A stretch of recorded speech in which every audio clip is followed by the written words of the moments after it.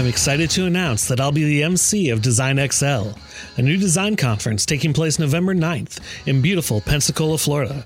Design XL is the Florida Panhandle's first design conference. Join me in this beach town as they feature both local and national talent to excel your skills, grow your network, and further your design education. Tickets are on sale now at designxl.org. And early bird pricing will get you all access for a limited low price of $129 for professionals and $75 for students. In addition to the day of conference, there will be a pre-party mixer on the night of November 8th. Visit designxl.org for all the details on speakers, workshops, and more. Welcome to Feasting on Design. I'm your host, Jason Frostholm. Today I'm talking with Kyle Courtright, founder of LogoWave. We chat about picking up and moving to Albuquerque shortly after college with no job lined up, going to work in a non-design company while building his freelance business, finding business by focusing on SEO on his website as a way to drive traffic to it, and the how and why behind him starting LogoWave, plus a whole lot more.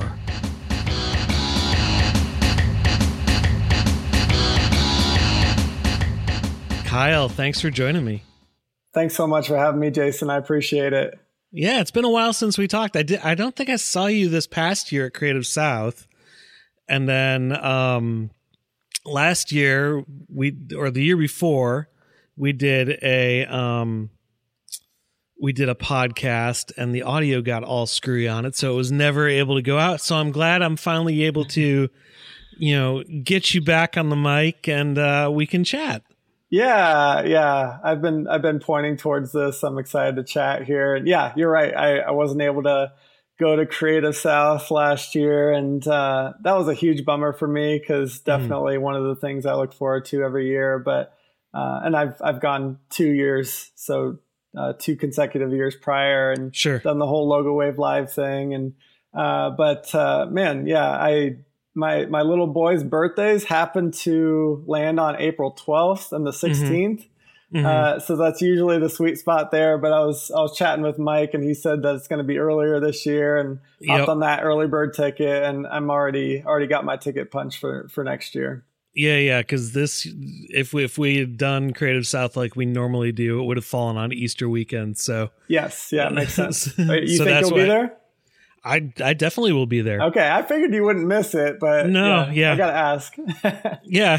I mean, unless like something just terrible happens, I will be there. Or if I win the lottery and just have to escape and leave the country for some reason. Well, you can always come and share all your lottery money with all of us at the conference, right? I'm generous. I don't know that I'm that generous. I'll buy everybody a drink. I can afford that if I win the lottery. All right. You still have a little bit left over. Exactly.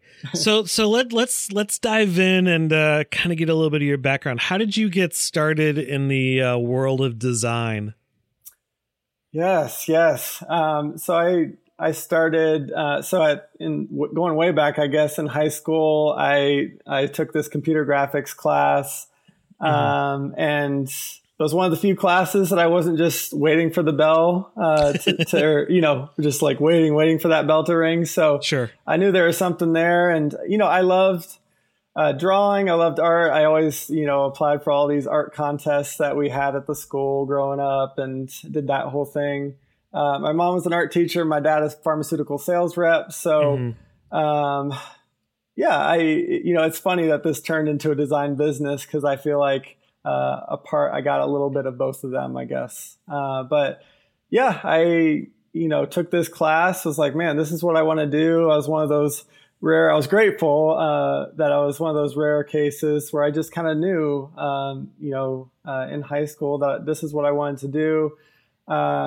Got accepted. I applied to 4 schools up there in the Midwest and got accepted to one. My ACT score is really low. I'm a really bad test taker.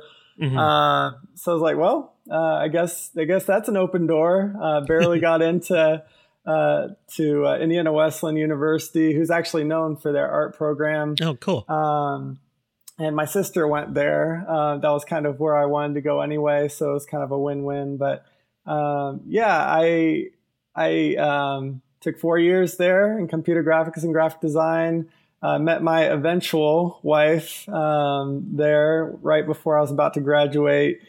Came out here to Albuquerque, New Mexico, started to build a business. And I guess I won't get into too much detail from there because there might be follow-ups. But yeah, Sure. That's kind of the story. Sure. So are you originally from the Albuquerque area? Is that why you went back? How did you end up in Albuquerque from Indiana Wesleyan? Yeah, that's always the question. So I grew up in Columbus, Ohio, with all those other Columbus people that you know. I actually graduated with Slagle. Okay. Or sorry, he went to my same high school. I went to his high school actually. Sure. And because he owned that school, but no, I'm trying to think. So Columbus, Ohio grew up there for 21 years. Went to Indiana Wesleyan. My soon-to-be wife was in Indianapolis, and so I moved down there. Was lucky enough to blessed enough, I should say, to get a design job right out of college in a really down market. This was in 2009. This is when not a good time to get a job. No, and so I was just grateful that I had something, coming out of college there, and it was a job that I got some good experience, but you always kind of felt like you had someone looking over your shoulder a little bit of micromanaging. Sounds like my first job. Yeah. But I didn't know any different, right? I didn't have any perspective on, what a normal job might look like, but I did make some friendships there and have some lasting relationships from that job. But, at that point, me and my wife were feeling a nudge to just kind of get a new start, if you will, and just kind of move out west. And I happen to have some family out here. My sister, brother-in-law, and nephews live out here. So that was the tie to Albuquerque. And so, yeah, that was a long answer. That should have been shorter. But, yeah, that's No. That's good. It gives backstory. So you finish college, you go through your first job out of college. It's not necessarily your dream job. And you and your now wife decide to uproot, move to Albuquerque. Was there, when you decided to do that, did you have a job lined up at that point? Or did you decide to kind of go it on your own and then move to New Mexico? Yeah, it was actually a very irresponsible decision, Jason. I did not have anything lined up. It was about 3 months until I did get a design job here in Albuquerque. And that was probably worse than the first. So a little stressful? Yeah, it was. After about, I want to say 3 months there, I was working overtime, just trying to make ends meet. I was in a small apartment. We all start at some point, and really meager living there. I remember going out to McDonald's for $1 date night, we would call it. And so it's technically $2. We'd get waters and a burger, and that was pretty much it. And if we were to splurge, we'd get fries or something. Ooh. But yeah, watch out.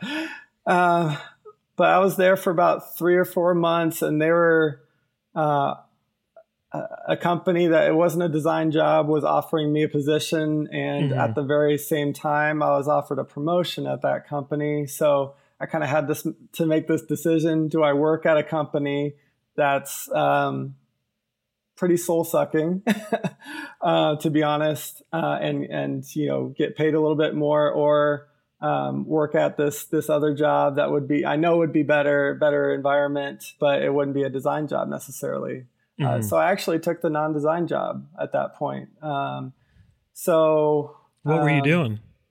Yeah, so I worked at a company called Faith Comes by Hearing, where they have one of the biggest online, databases of Bibles in different languages in the entire world. And so kind of bringing these, I was in the scripting department. So pretty much I was matching up the Bible in one language and making sure that it matched up with the printed text and bringing that into digital form. So very, very tedious stuff, as you can imagine, checking characters. And to this day, I think that job kind of helped prepare me to be more detail oriented in this kind of design realm. So a couple jobs later, I was working or one job later, I was working remotely for this company, it's called ERS, Event Rental Systems. I was doing like landing pages for bounce houses and bounce house companies, and it was just so random. I've done a few of those sites for some friends who have that sort of business. Yeah. Yeah. I've probably done about 70 or 80 bounce house websites through them, but was there for about a year and a half, I want to say. And that really afforded me the ability to, and I was building the freelance business on the side, up until then. But there was times when my boss, I was working from home. My boss didn't really have, really 40 hours a week worth of work for me. So, I was able to kind of build the freelance side while I was doing this, and eventually was able to kind of, build up this client base through various means, and just kind of went cold turkey, 6 years to the date here to go 100% freelance. Gotcha. When you made the jump to full-time freelance, did you have enough client work to keep you afloat at that time? Or were you still trying to, for lack of a better word, make it work as you're stepping out the door to go full-time?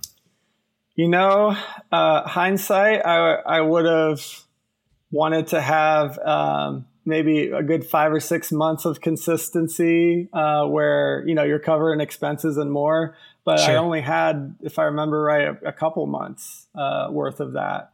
And you're noticing this trend of irresponsible decisions. But they seem to have worked out for you. So. It did, thankfully. And I'm grateful for that. But a couple months worth of, just the freelance side that was covering those expenses and more. So I was like, you know what, I'll have these extra 25, 30 hours to drum up more business, market myself, get my SEO going in another way to another level, and figured that I'd have that extra time to kind of market and promote myself that I didn't have before.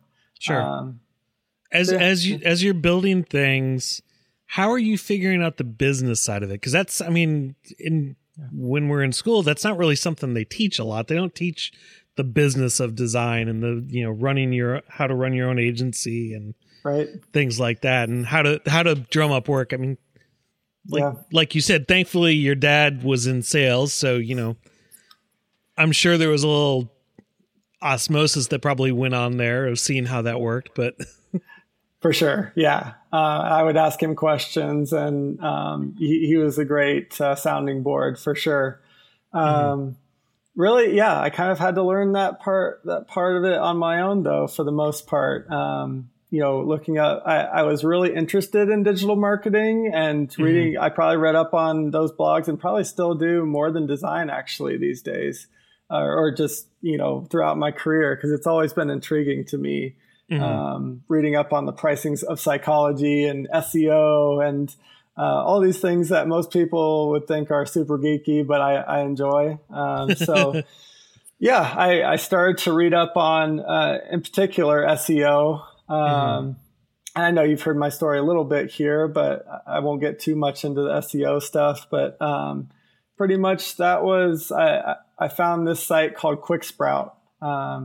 This guy named Neil Patel, who's one of the top digital marketers, online digital marketers in the world. And pretty much his website is like a university course on all there is to know about digital marketing, whether it comes to SEO, getting backlinks, content marketing, email, all this stuff. And so it was really intriguing to me. And so it started out not like I was just reading up on this stuff, not thinking that it would really benefit my business. But as I was working those low paying 9-to-5ers, when we just first backing up, first moved to Albuquerque, that's when I started in on some of the SEO work on my site and started getting found in these search engines.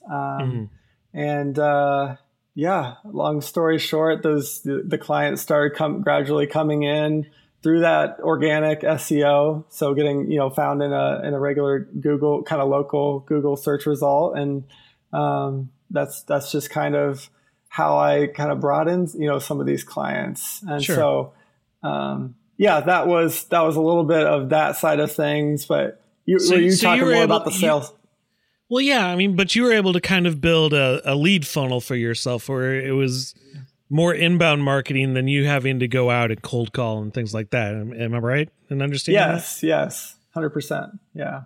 Gotcha. And I mean, aside from, Neil Patel and the Quick Sprout stuff, what were some other resources that you were looking at that helped you kind of wrap your head around best practices and how to implement that and make sense of it from a creative person's brain?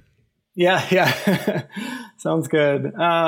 So really the whole cliche practice makes perfect. Really rang true because, when I first started out, it wasn't the most comfortable thing. I liked talking in person, one-on-ones. I'm comfortable with that because I am an introvert, actually, very much introverted. And so I don't not necessarily like having the spotlight on me, but I don't mind those one-on-ones. So especially starting out, I was in those one-on-one situations with these entrepreneurs and started to learn what people responded to, different tendencies, how to show my value to them, how to build out a website that, gave that social proof, had a limited navigation, had minimal contact form, all these things that factor into, increasing those all important conversion rates. I think too many designers, they use their website maybe as a way to kind of say, hey, if someone's looking at your or speaking with you, you can say, hey, check out my website, but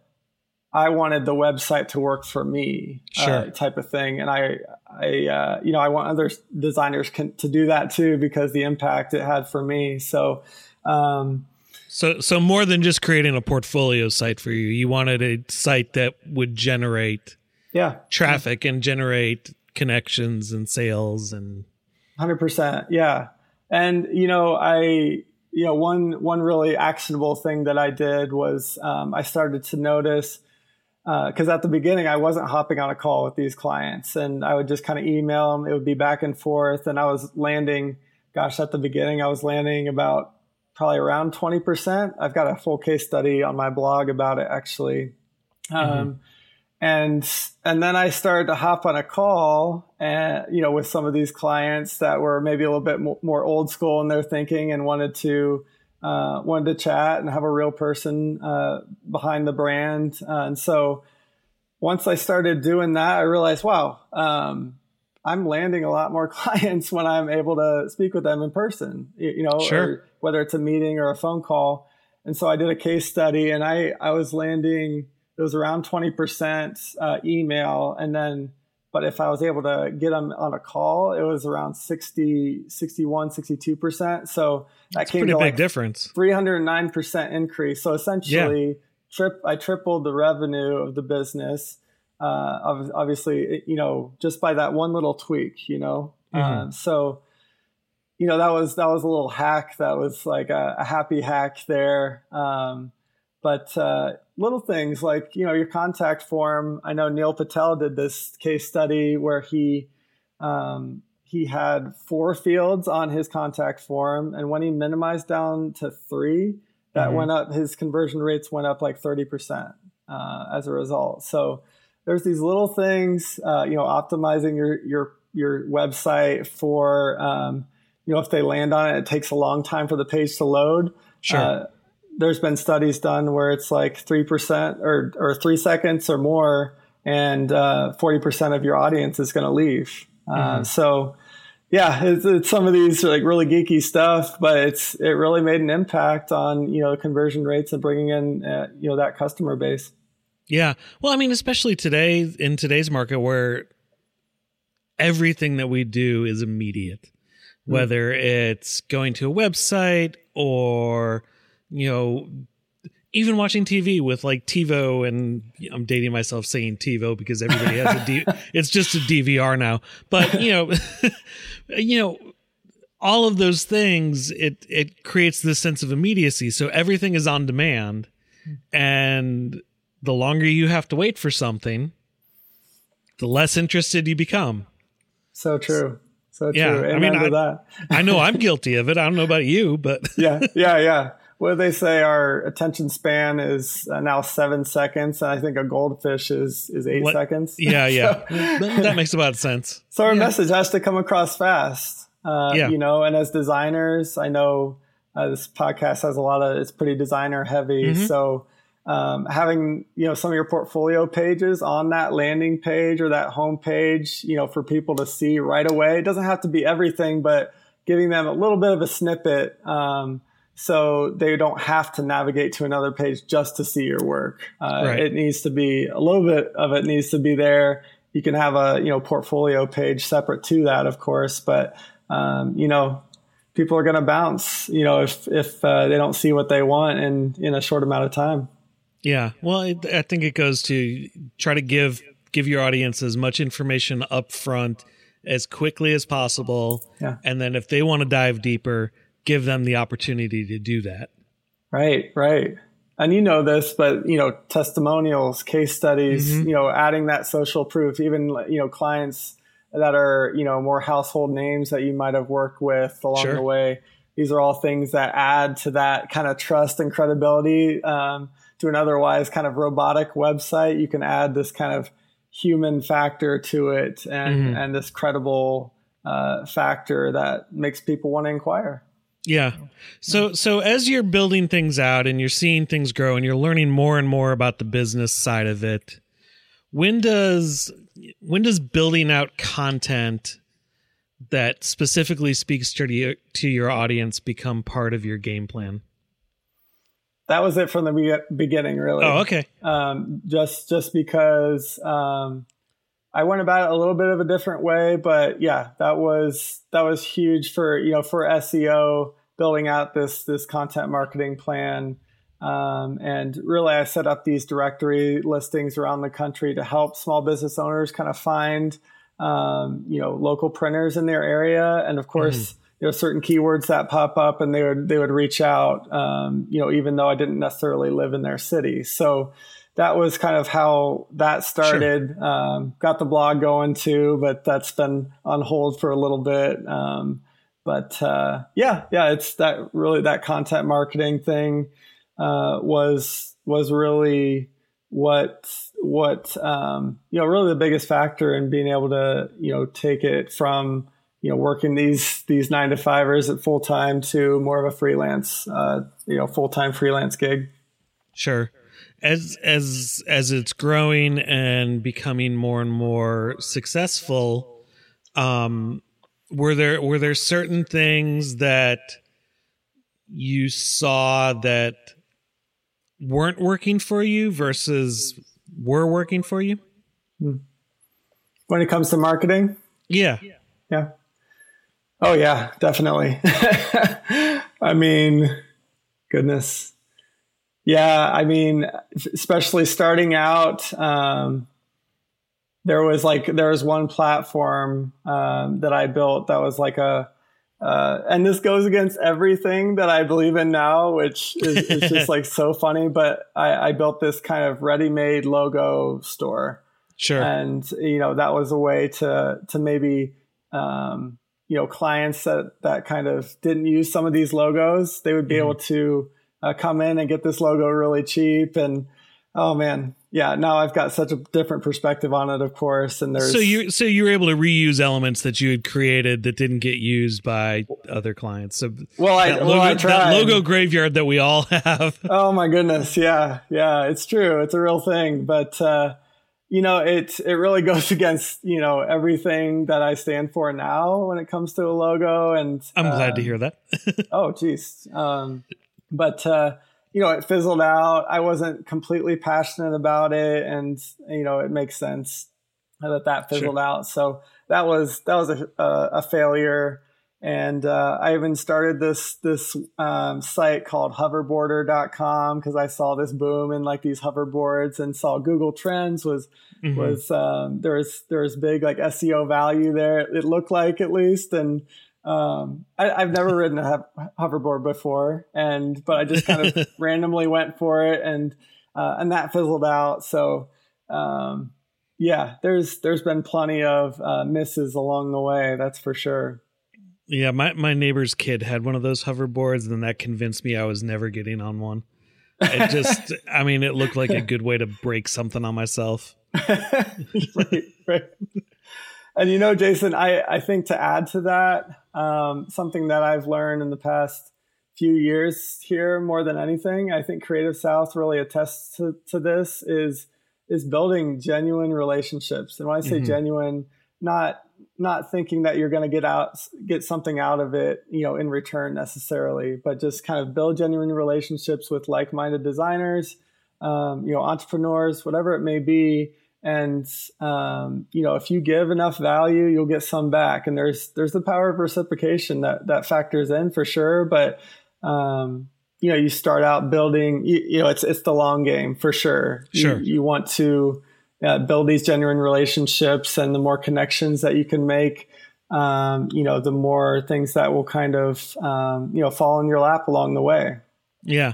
Well, so let's touch on that, since you are an introvert and I'm kind of an introvert as well. Okay. When building those relationships, it can be tough for people like us, because a lot of times there comes a bit of social anxiety, and,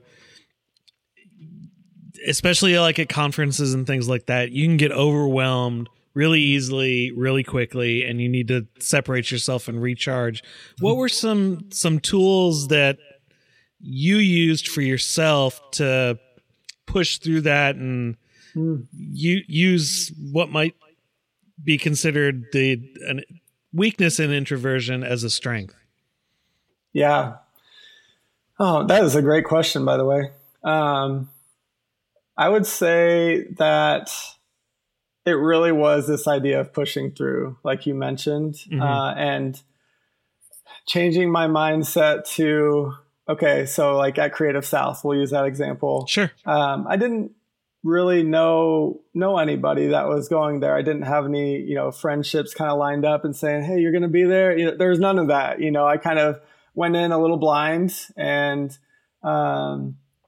did the whole Logo Wave Live thing and thought, oh, maybe I'll make some connections through that. But, we're at the bridge party. I remember just like standing there. I was watching all these things go on. I'm walking around, and you don't want to almost like come up awkwardly to someone and say, hey, I'm Kyle. Nice to meet you type of thing. But yeah, you almost have to, because you want to get some value out of it, and you want to build these relationships. And these are like-minded people that, you could eventually develop these friendships with. So it's almost thinking a little bit more ahead, and pushing through, whatever anxiety, because I have it too, whatever anxiety might have been there, to just push through and start making introductions. So that's exactly what I did. And, sure. Logo Wave Live was really helpful with that too, because innately people would come through. And for people that aren't aware of that, it was pretty much a logo competition where people would design a logo off a creative brief for, an hour and a half, and there's prizes and things, which is a little bit different than the online structure, but sure, we won't go into all that.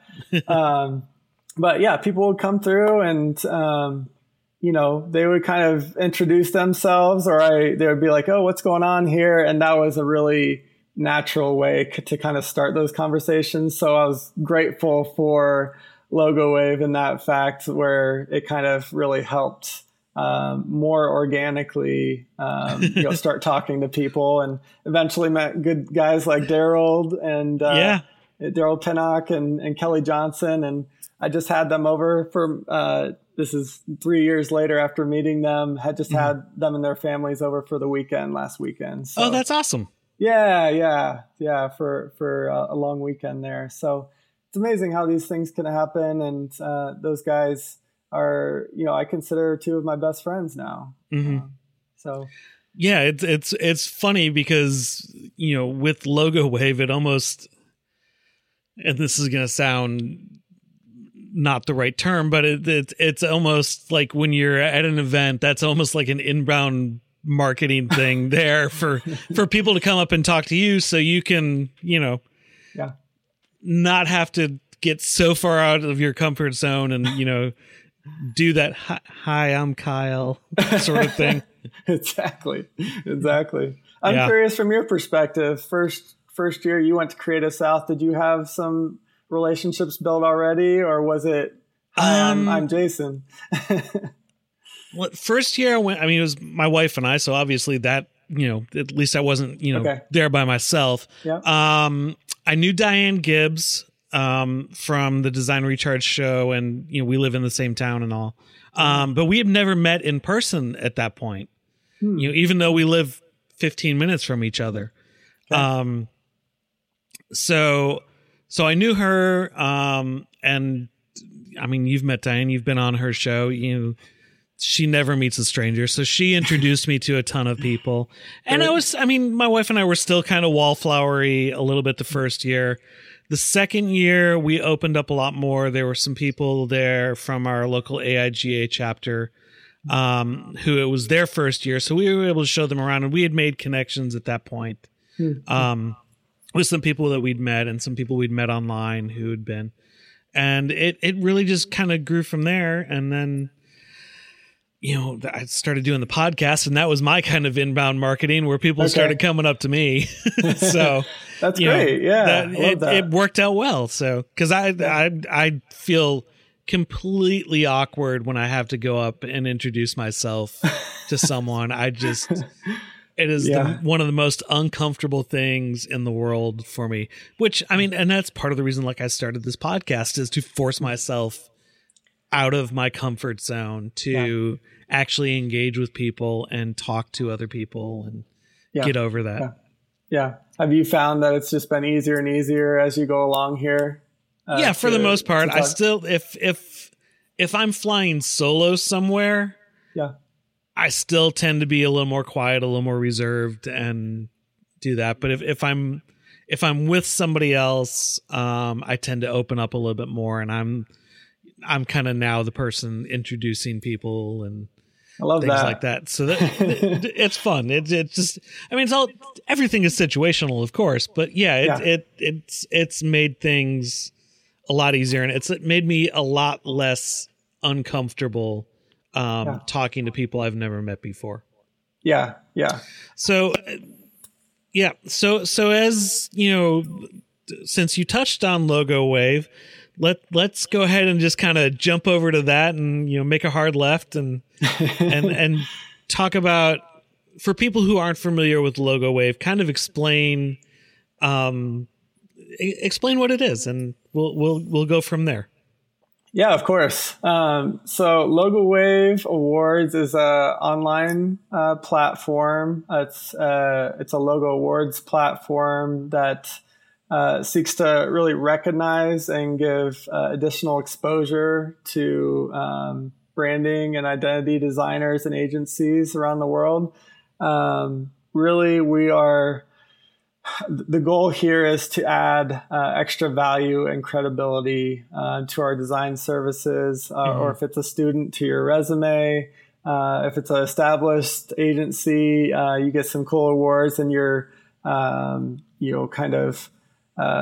encouraged, which it's a very thankless job at times, like a lot of other jobs. But sure.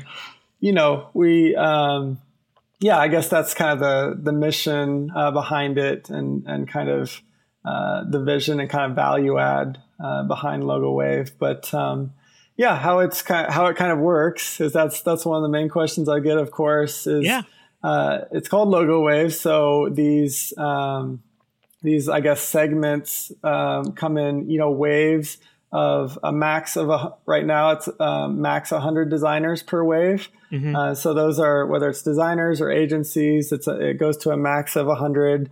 There's an entry fee, just like any other design awards platform. We tend to be a really prize heavy, wallet friendly solution. And that's really what I was trying to fill the gap, I think, that there is in the market.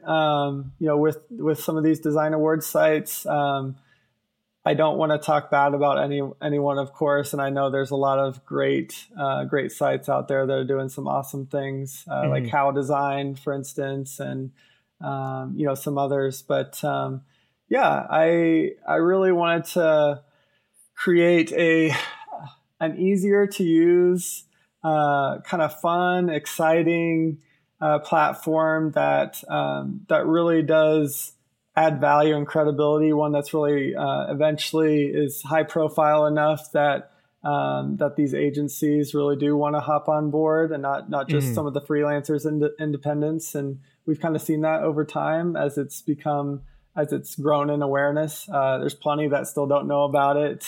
Sure. There's always going to be that. I mean, it's. Oh, sure. Well, that's my fault. If I need to market it that much better if that's the case. But sure. June of 2016 is when we kind of launched, the kind of beta version of it, and just to kind of test the idea, kind of doing some idea validation there, and seeing, okay, will these designers kind of respond to a platform like this, and is there actually a need? And I didn't really know, to be honest. I didn't do a ton of due diligence in the fact that I probably could have done more surveying and asking more people about it, but I just kind of went headstrong. My wife, I always pitch these ideas to her, and this is one of the few that she was like, you know what, that's a great idea. So she's not. She's so supportive and loving and awesome, and she's not.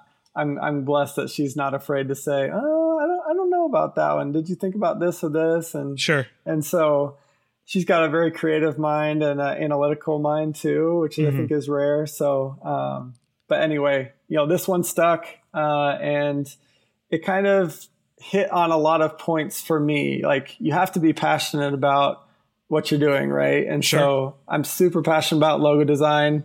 I love encouraging people and building them up. That's just kind of, it's selfish really, because it makes me feel good. But like, I like really, encouraging people, and, I'm a mentor, and I, help people on this platform called Rookie Up. And, so I like helping people and encouraging them. So that checked off that second box.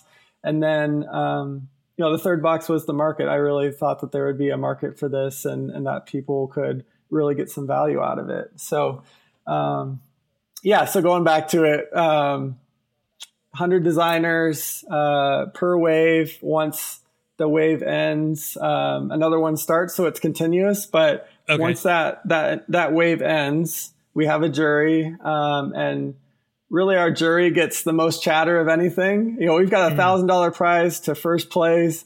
We've got trophies now to first, second, and third place that are custom made. And we got certificates, digital badge set. We'll highlight you on social media and all these other networks and things like that. But the most chatter probably goes to the jury, because it is pretty credible with names like David Airy, Alina Wheeler. We just brought on Luis Fili, Jacob Cass, Ian Pageant, Bill Gardner from Logo Lounge, as you know. Yeah. I think, for a kind of a baby platform that's still pretty new, I think that was something that really helped, was the credibility of the jury, because especially designers, including myself, tend to be maybe a little bit more skeptical than others, right? Sure. And so you have to kind of prove yourself and make sure that credibility is there. So I knew that was, a huge factor in all this, and thankfully was able to, land some of these awesome judges that are influencers in the industry. Yeah, well, let's talk about that. How did you get connected with the people who are on the jury? Oh, man. So I have known Ian Pageant, aka Logo Geek, right? Yeah. And Jacob Cass. We've been friends for, gosh, probably about 4 or 5 years now. And we've had this ongoing, like this text thread that we have going is pretty massive by now. And so not text, sorry, an email thread. Sure. That we just go back and forth. I was about to say, it get kind of expensive texting with Ian. Oh, geez. Yeah.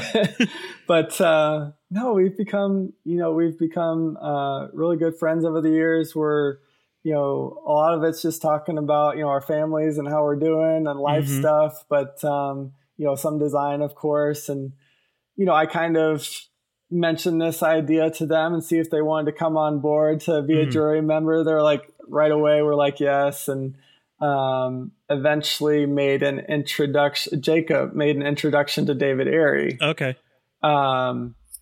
And gosh, David's just been amazing.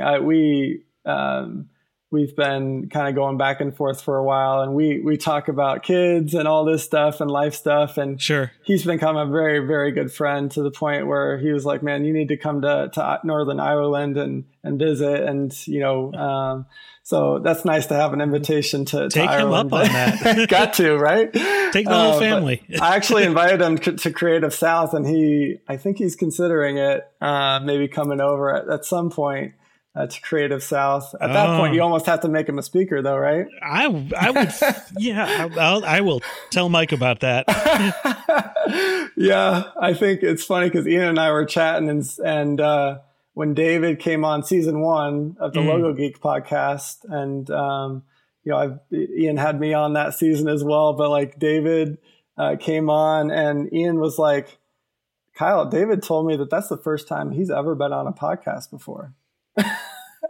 So he really, I think, he didn't for a while there, just doesn't want to put himself out there, too much. Obviously he's got, gosh, I think between his few sites there, he's got 1 million, not yearly, but monthly visitors to his websites. Dear Lord. And obviously wrote these amazing books like Logo Design Love and Work for Money, Design for Love, and recently ID. But yeah, long story short, that's kind of how David came about, and that's become a really, really awesome friendship. Alina Wheeler, Ian had Alina, on his podcast, and it's like, man, I love her books, and would love. He made a connection there, and so sure. She was like, yes. Bill, through Logo Lounge and actually Creative South, we chatted there. So yeah, Luis Fili was through Ian as well. So yeah, just kind of, referrals are a beautiful thing, and it really does help kind of bridge that gap between slimy salesmen and, I want to talk to you. So yeah, that's kind of how the jury came about. Yeah, it's always nice to have somebody make introductions for you. It makes the job a lot easier. That's right. That's right. Yeah, I tell you what, Louise is someone I would love to get on the podcast just to talk about all the restaurants she's done and stuff. Oh, okay. Just to pick her brain. Yeah, yeah. I'd be happy to make an intro if you like. Oh yeah. We'll talk about that afterwards. Okay, let's chat. Yeah. So Logo Wave. It goes in the waves of 100 designer submissions for logos. And then how long does the wave last? Yeah, it's a good question. So it depends obviously on how many designers upload, sure. In a certain amount of time. And that's actually what makes us distinct from the rest. Usually there's like early bird pricing and regular, and then there's a cutoff, and then you have to wait a full year for a lot of these design awards platforms. And I guess that's one of our main differentiators is it's about three months, give or take, for each wave to end. And then another one begins. So about 4 waves. And man, we've got people coming in on a regular basis, and they want to enter in, all these different waves. And it's kind of fun seeing the repeats and, not just kind of these people that are just, one-off designers here, there are some of those, but people have really taken to the brand, and, I'm thankful for that. But, so the jury, picks, the top 5, from based on, there's context given, their logo's uploaded, and the jury goes to the jury. Usually takes a couple of weeks for the jury to all of those, deliberations to come back. I kind of compile those things, and we kind of move from there to where, we pick the top 5. Like I said, first place gets $1,000 and a trophy. Second and third get a trophy.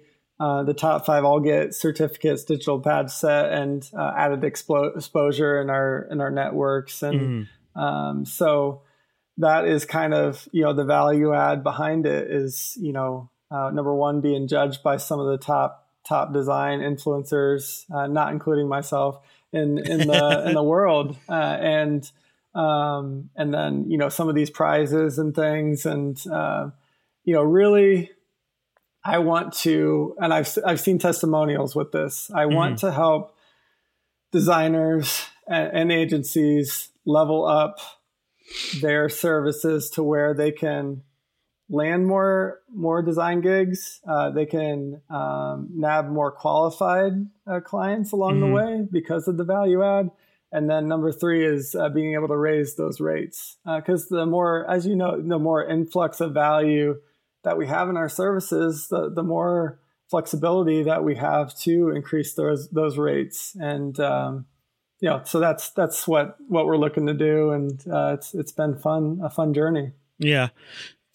And I really love the mission that you have a mission behind it, other than just, letting people show off their logos, that it's more of a mission to elevate design and elevate designers, and that you've kept it at an affordable rate that, people can not break the bank, not spend, I don't even remember the last time I looked at how, but it's like, a couple $100 each time. And it's, for every submission you add on to that. And the pricing gets ridiculous, and it prices you out of being able to do it unless you are a big agency where it's, you got to do that. Right. And our rates, by the way, are between that $32 and $49, depending on how many. So you get a price break if you decide to upload more than one. So that's kind of the range here, which I think is the cheapest out there. One of the cheapest that I've seen. So, or most affordable. So. Yeah, best I appreciate it. I'm glad. Yeah, best value. Yeah, cheapest. Oh, man. But no, I appreciate your feedback there, actually, because it's nice to know that kind of comes through a little bit. Yeah, it's nice. I mean, because, a lot of them, it's an award. It's another shingle that we get to hang on there. It's, but yours, it does not come across that way. You can tell it. I don't know how to explain it. It has a very personal feel to it. So that's the nice part about it. And that's not me blowing smoke up your butt either. No, I appreciate that. And, one thing I wanted to say too was that we've had a lot of inquiries from students and saying, hey, because a lot of these design award sites do separate that out from the professionals, quote unquote, to students. And I've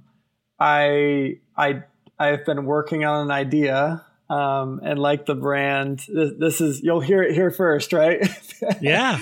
But this is very new, and I haven't really talked to anybody about this. It's very very beta right now, but I am rolling out this idea where I'm going to partner with, so instead of just having like a student wave on the site, which it might just be like that eventually, I'm actually going to partner with colleges and universities and their art departments to add some excitement to that art department with this competition that I'm going to integrate into the curriculum, actually. Oh, wow. And so, yeah, there's big plans for the student side of this. And I've always had I mentioned that I mentor, some designers and help them reach their creative business goals. And, I help students too. And that's been really, if I would do one thing, that's probably what I would do, but it doesn't make, a lot of money, obviously. So sure. If money wasn't an object and you didn't, that's have bills what I would to pay. do. Yeah. Yeah. 100%. So I'm really passionate about it, and I'm excited what this will look like. But the students will have these waves within the classroom. I'll give them a mock kind of creative brief to go by, and the professor will be on the jury, me, and I know Ian said that he would help with something like this, and get a couple other of the some of these jury members that we currently have to hop on for some of these extra student waves. And, I'll give a trophy to the first place winner. Well, it'll be judged just like the online platform. And we'll give a trophy, some added exposure online. And this designer who wins will be able to put that on their resume. And, that's huge, leaving the university structure and having something like this where you've been affirmed by, some of the top designers our industry has to offer. And if they see that, then that's a win, and that's a value add. So I think the universities, this is very, very early, right? But I think the universities will take to it just because we have an aligned goal on helping these students land that job or even dream job just out of college, out of design school. It adds that encouragement too, and building them up and gaining that confidence, which I think is an undersold thing. So that's what I'm looking to do. That's awesome. I think that's a good way for them to get an idea of how client work goes in the real world too. I think there's a lot of ways that you can build that up and make that a lot of fun for students. So I'm interested to see how that ends up coming together. Cool.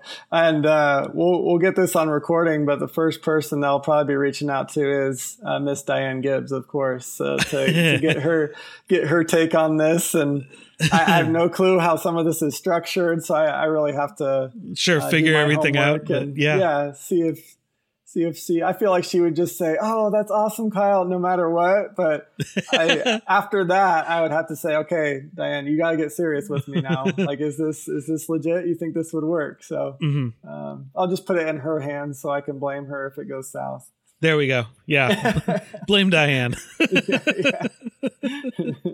So we're getting kind of close to our time, but I want to wrap things up real quick by talking about the mentoring and how that kind of came about for you. Yeah. So I mentioned Rookie Up. I'm a big fan. It's rookieup.com. I'm not an affiliate, just a believer. The guy, so Alec McGuffey, I believe is his last name, is running things over there. And we just happened to start, I started Logo Wave about the same time he started Rookie Up. And he reached out to me on Twitter initially and was like, "Hey, I saw you're, saying some things about design on your profile and would love for you to kind of hop on board with us here and be one of our mentors." So very quickly realized, man, this is the platform for me. And, it's really awesome thing. There's a lot of UI, UX, on there, but a lot of, branding, visual design, that sort of thing. And really where I feel like I can give the most value to designers and, help them in their creative journey is, how do I really build a freelance business so I can go 100% freelance and ditch that job that I don't really like anyway. So that's one. And then, portfolio critiques, the business and sales side, you made mention to this before that as creatives, we sometimes don't maybe have that side of the brain, and it's definitely a learned thing that we have to kind of develop. So that's another kind of side of it that I think I can add value. And then just kind of the day-to-day stuff, even when it comes to dealing with client stressors, even things like pricing, that's been such a fulfilling thing for me, being able to, help these designers in a really, in a way that I can give, actionable, practical advice. Because there's a lot, this full well. There's there's way too many blogs out there that are giving such general advice, or not good advice. Yeah, sure, yeah, they're all saying the same thing though, and I tend to be someone that I learn the best way through like step by step, and I think a lot of others do. So like, I'd much rather see a post that says, okay, here are the steps that I took in order to go 100% freelance, instead of here are some things that you can learn here's how I made $10 million and you can too. And you can. Yeah, exactly. Those ones set off red flags with me right away. 100%. Yeah. And it's, there's more savvy consumers out there in this digital age, right? I don't think we take consumers and businesses, for that matter. I think we take it for granted how cerebral and heady people are before they kind of move on something. Sure. That's a completely different conversation. That is a very different conversation. But we could do a whole episode on just that. There we go. Get it set. But yeah, that's I love that platform. I highly recommend it, and I'm thankful that I've been able to kind of chat with some of these designers. And really, the last thing I'll say about it is I really want to have this collaborative mindset. Even I don't want this to be like I'm the mentor, you're the mentee. And even though I might have a little bit more knowledge on certain things and life experience, I want it to be a back and forth. We're learning from each other. Like the second that I stop learning is the second that I'm too big for my britches, right? And so I'm learning along the way here too, and can learn from experienced designers, to students and everybody in between. So. Mm-hmm. No, that is a very good point to make, that, you've got to keep learning yourself to be able to teach. Yes. Yeah. Right. Yeah. So real quick, let's do some rapid fire questions, and then I will set you free into the wild. So we haven't really touched much on food, but let's dive into it. You ready? I'm ready. All right. With it. What is like your earliest food memory? Oh my goodness. My earliest food memory. Okay. Elementary school, going out to Pizza Hut with my dad. Sometimes he would take me to lunch, and I remember eating an entire large pizza, 2 Hawaiian punches, and probably about 5 or 6 breadsticks. And holy cow! So that was memorable, just because like it was a special moment with my dad, and I ate so much, and he was really impressed by it.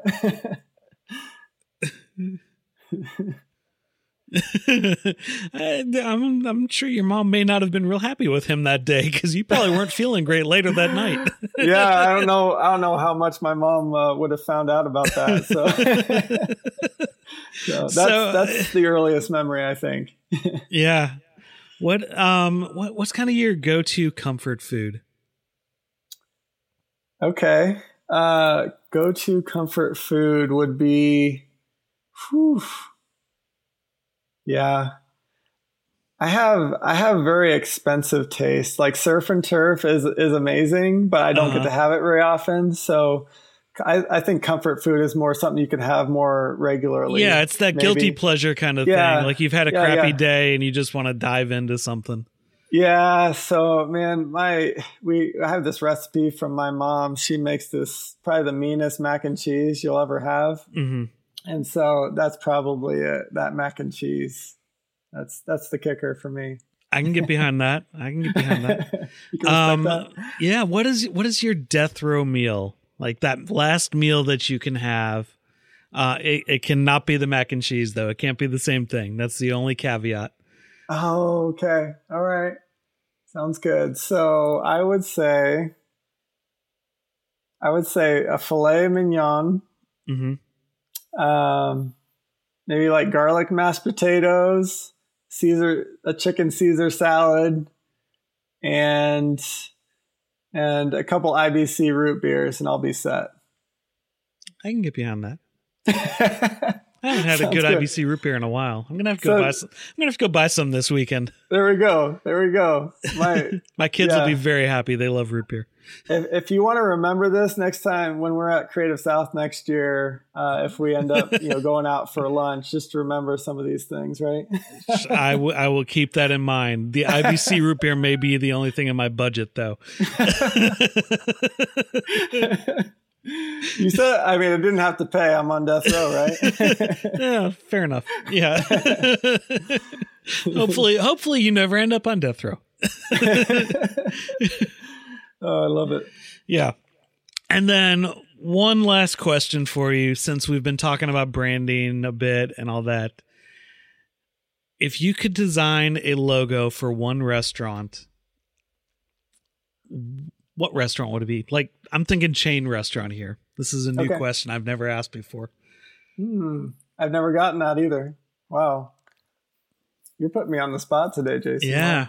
This is good. I would say, wow.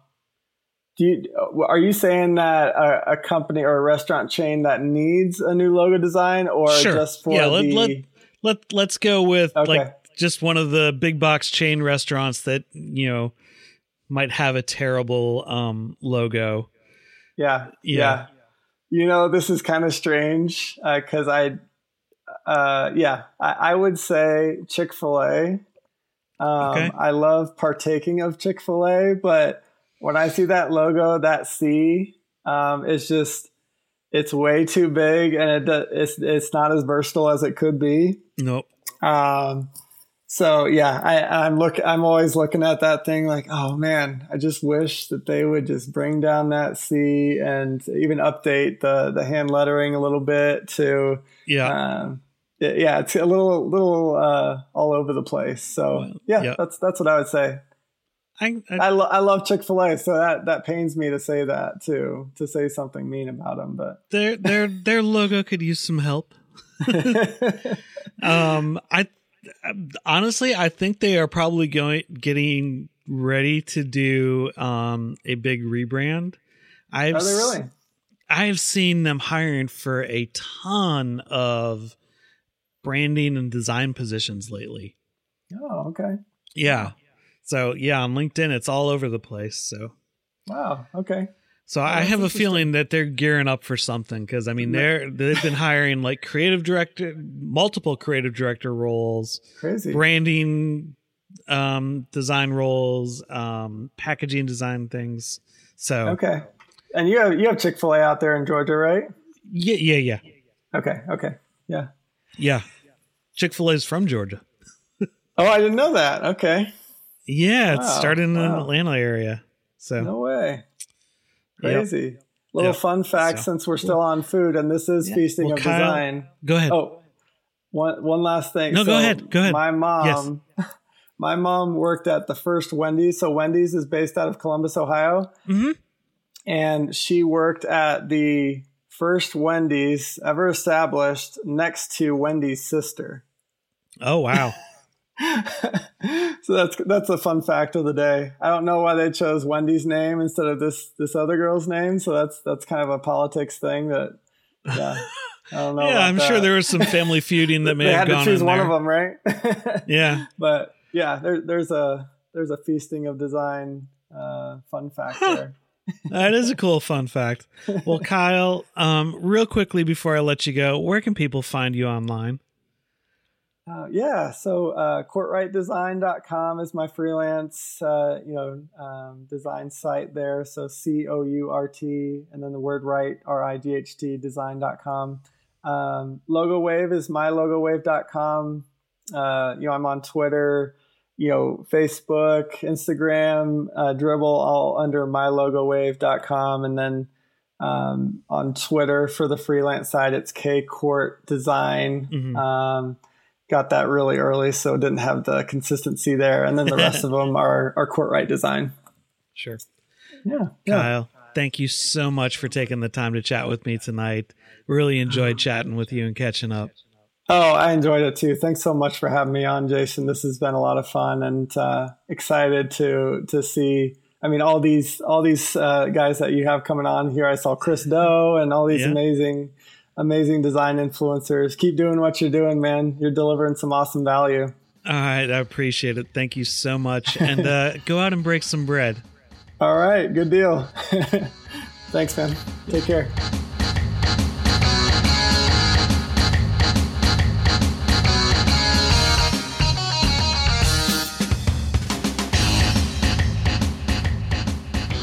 You can find out more about Kyle on Twitter at KCourtDesign, and be sure to check out the links in the show notes for more ways to keep up with him. I hope you like this episode of Feasting on Design. Let me know what you think, and if you like it, leave me a review over on Apple Podcasts, Stitcher, or wherever you listen to podcasts. Visit feastingondesign.com to catch up on the archives of the Creative South podcast. Get some cool swag like t-shirts and stickers that are on sale right now for 50% off, with free shipping on orders over $25 when you use the code FREESHIPPING, all one word. Plus, you can keep up with the podcast on Twitter, Facebook, and Instagram at Feast on Design, and I'm at Jay Frostholm on Dribbble, Twitter, and Instagram.